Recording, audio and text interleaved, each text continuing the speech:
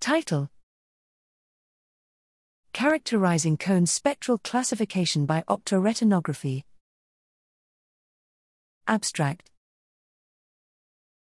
Light propagation in photoreceptor outer segments is affected by photopigment absorption and the phototransduction amplification cascade.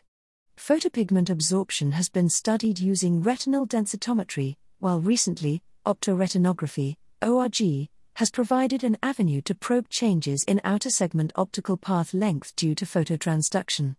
With adaptive optics, OW, both densitometry and ORG have been used for cone spectral classification, based on the differential bleaching signatures of the three cone types. Here, we characterize cone classification by ORG, implemented in an outline scan OCT, and compare it against densitometry. The cone mosaics of 5-color normal subjects were classified using ORG showing high probability, (0.99), low error, less than 0.22%, high test-retest reliability, (97%), and short imaging durations, less than 1 hour. Of these, the cone spectral assignments in 2 subjects were compared against Oslo densitometry.